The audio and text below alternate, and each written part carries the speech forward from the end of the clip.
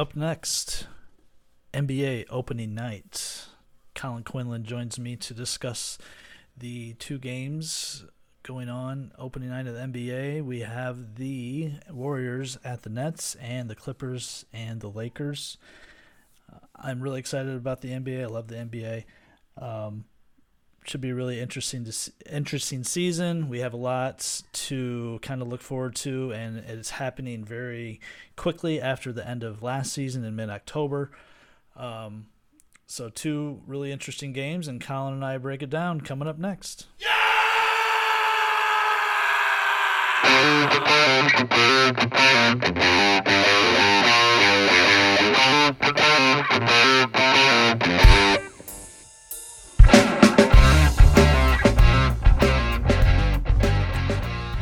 Here to discuss the opening night of the NBA season, where we have two pretty big games. Collin Quinlan is back. Collin, welcome.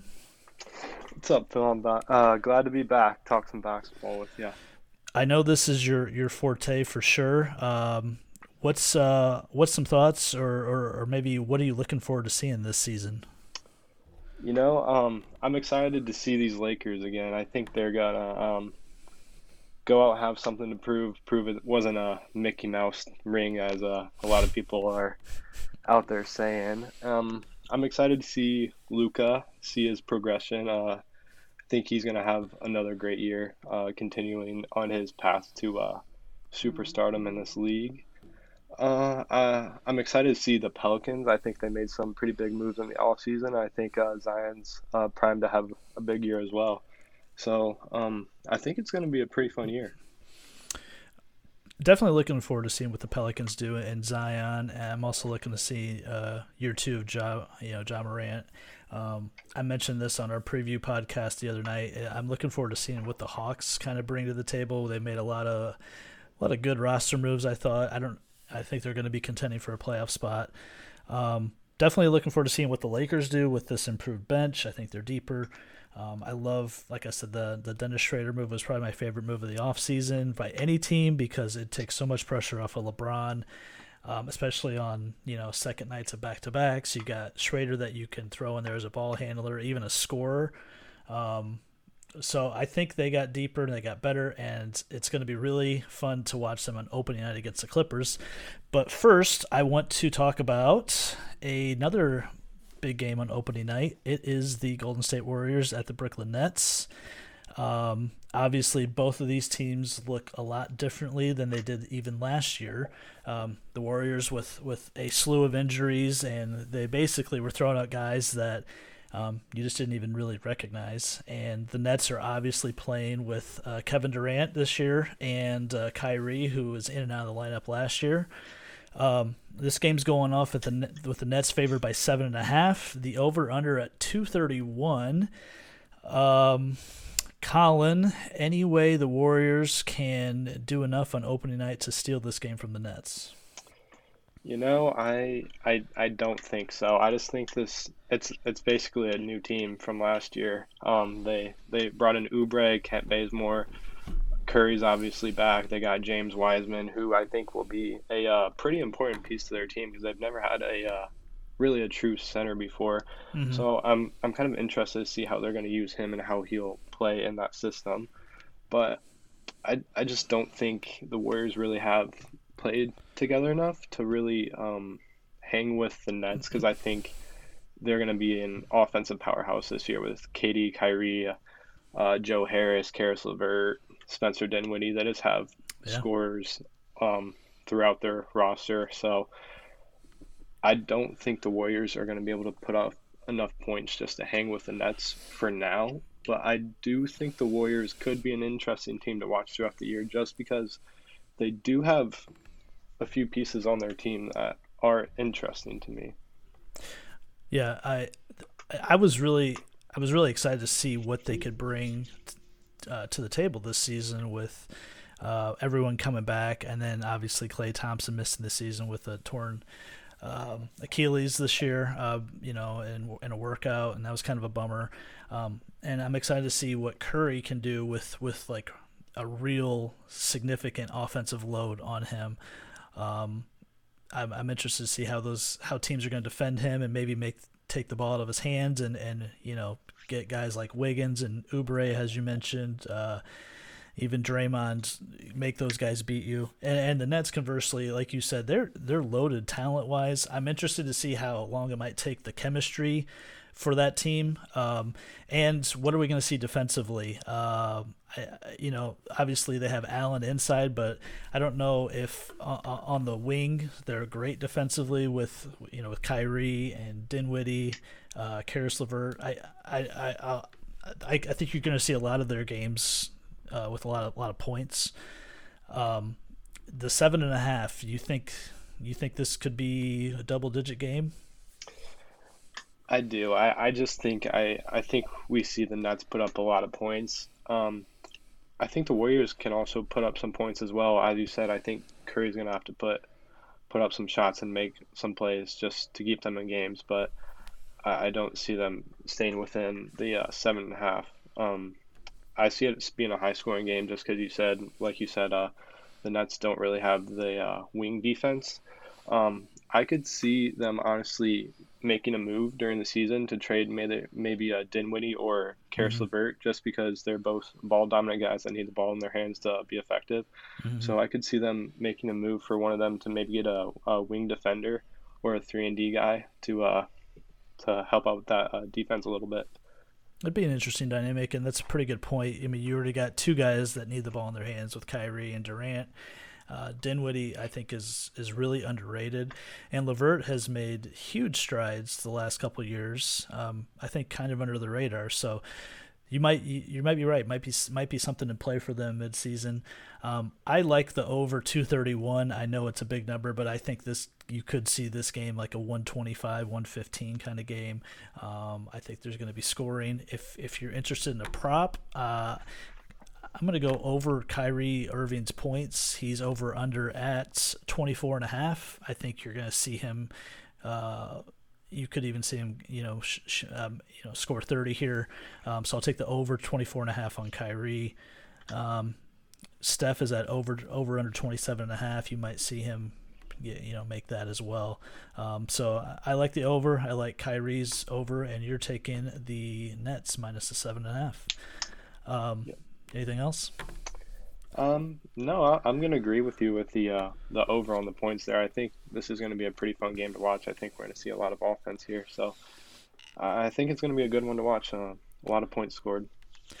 The second game is the Clippers and the Lakers, and I think it's kind of what everyone wanted to see in the bubble for the Western Conference Finals, and it's the matchup we didn't get. Both teams made significant additions to the roster. You saw Montrezl Harrell basically switch teams. We talked about the Schrader move for the Lakers. They also added Wesley Matthews, Marc Gasol. And the Clippers, their big move was adding Serge Ibaka, who I really, really like. I think in the playoffs he's going to be really important. They added Nicholas Batum, Luke Kennard. So it's largely the same group. There's a couple of additions to each team, and obviously maybe the biggest move for the Clippers is Doc Rivers is no longer the coach, and it's Tyronn Lue. But it's kind of the same kind of type of coach, a player's coach. The line on this one is Lakers by 2.5, and the over-under at 222.5. Collin, what's your take on these two teams this season? I think we're going to see a lot of the same from both of these teams this season. I think the Lakers, as you said, they're essentially the same, but they did make some important moves. Like you said, brought in Montrez and Schroeder. I think adding the veteran Gasol is pretty important, and they essentially just got a better Danny Green and Wes Matthews. And for the Clippers, I think the Luke Kennard pickup is kind of important. He's essentially a better Landry Shamet. Mm-hmm. And as you said, Ibaka's a very good move for them as well. He adds the veteran leadership, and he also improves with their spacing, which they did struggle with at times last year. I think he's just another guy that can add some points when needed. So I think this game tomorrow is going to be a pretty good one. I think we see a pretty close game, a back-and-forth battle. I think I think LeBron's going to be out to prove something, as well as Paul George just showing that the whole bubble situation and pandemic P was a whole fluke, and that he's not that type of player. He's going to be out to prove that he's worth the big contract he signed. So that was good. That was going to be my next question for you. Is Paul George a fake superstar? Yeah, he's always been a great regular season player, but I don't know what it is. I don't know if it was a bubble last year. I'm not sure if it was the chemistry with the team. I'm not sure, but I think this year it's going to be a little different. I think he's going to be really out to prove something, that he's worth that money that he signed, and I think him and Kawhi are going to be looking to make some big moves this year. I thought the chemistry with that team was off the whole year, and I think everyone just kind of thought, oh, once the playoff starts, they're going to get it together because there's so much talent. And I think maybe that was some proof that the regular season does matter at least a little bit as far as guys playing together enough. It felt like Kawhi would miss games that George would play in, and then vice versa. And there wasn't. I just never felt like I saw their best five on the same court at the same time last season, and I'll be interested to see if Kawhi plays more games, less load management, maybe taking the LeBron strategy of just get out there and play. The 222.5, I'm gonna take the under. I feel like when these two teams play, it tends to get kind of a little bit more ugly basketball, a little bit more defensive minded. I could see a game in the low hundreds here. I'm going to take the under here.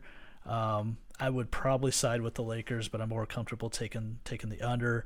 And my favorite prop in this game is Anthony Davis over 26.5. I still don't think the Clippers have anyone to really guard him.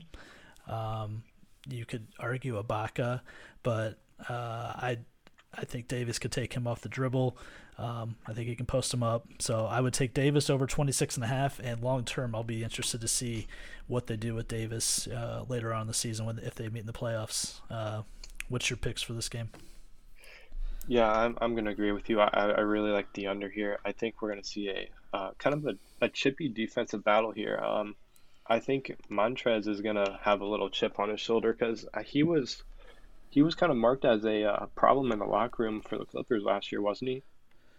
A little bit, yeah, a little bit. Yeah, I think he's going to have a little chip on his shoulder this game, playing the Clippers again, and I think, like you said, I think Anthony Davis is going to be a big problem. I really don't think anyone in this league can honestly guard him other than maybe Giannis, but I do like his over on the points as well, just because the Clippers don't really have anybody to necessarily guard him. The only time I get frustrated watching Davis is when he settles for jumpers.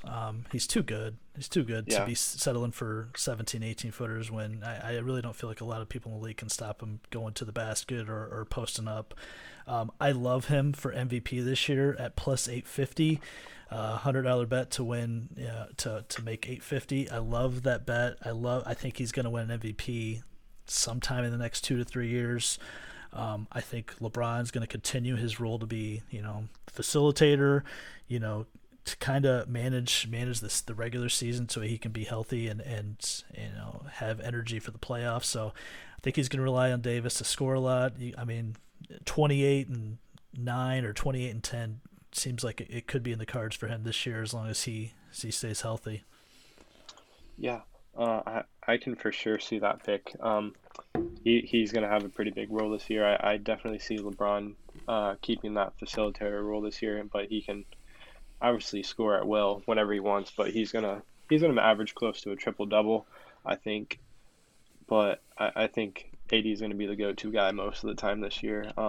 I know it's a popular pick, but I also like Luka a lot this year for MVP, just because I think he's going to have an even bigger role, and I think the Mavs are going to make a splash this year.